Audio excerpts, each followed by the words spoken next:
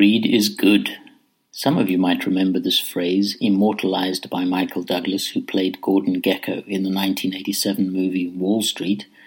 Well, the world has more than lived up to these words by pursuing the principle that excessive greed is even better.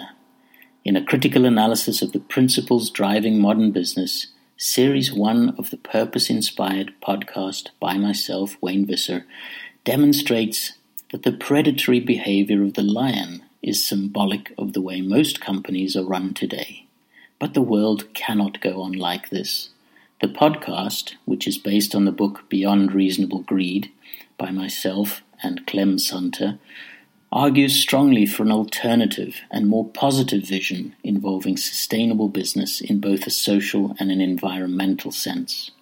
In order to achieve this, companies will need to change, to shapeshift, from the tooth and claw logic of lions to the more caring, holistic philosophy of the elephant.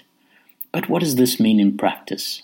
The podcast unpacks what is really meant by sustainability and sets out 7 steps to create sustainable commerce, including a renewed focus on values, vision, work, governance, relationships, communication, and services. We also look at what is required for sustainable economics through new perspectives on measures, externalities, markets, investments, money, banking, and trade. And then we look to the future, exploring 2 scenarios for the medium to long term.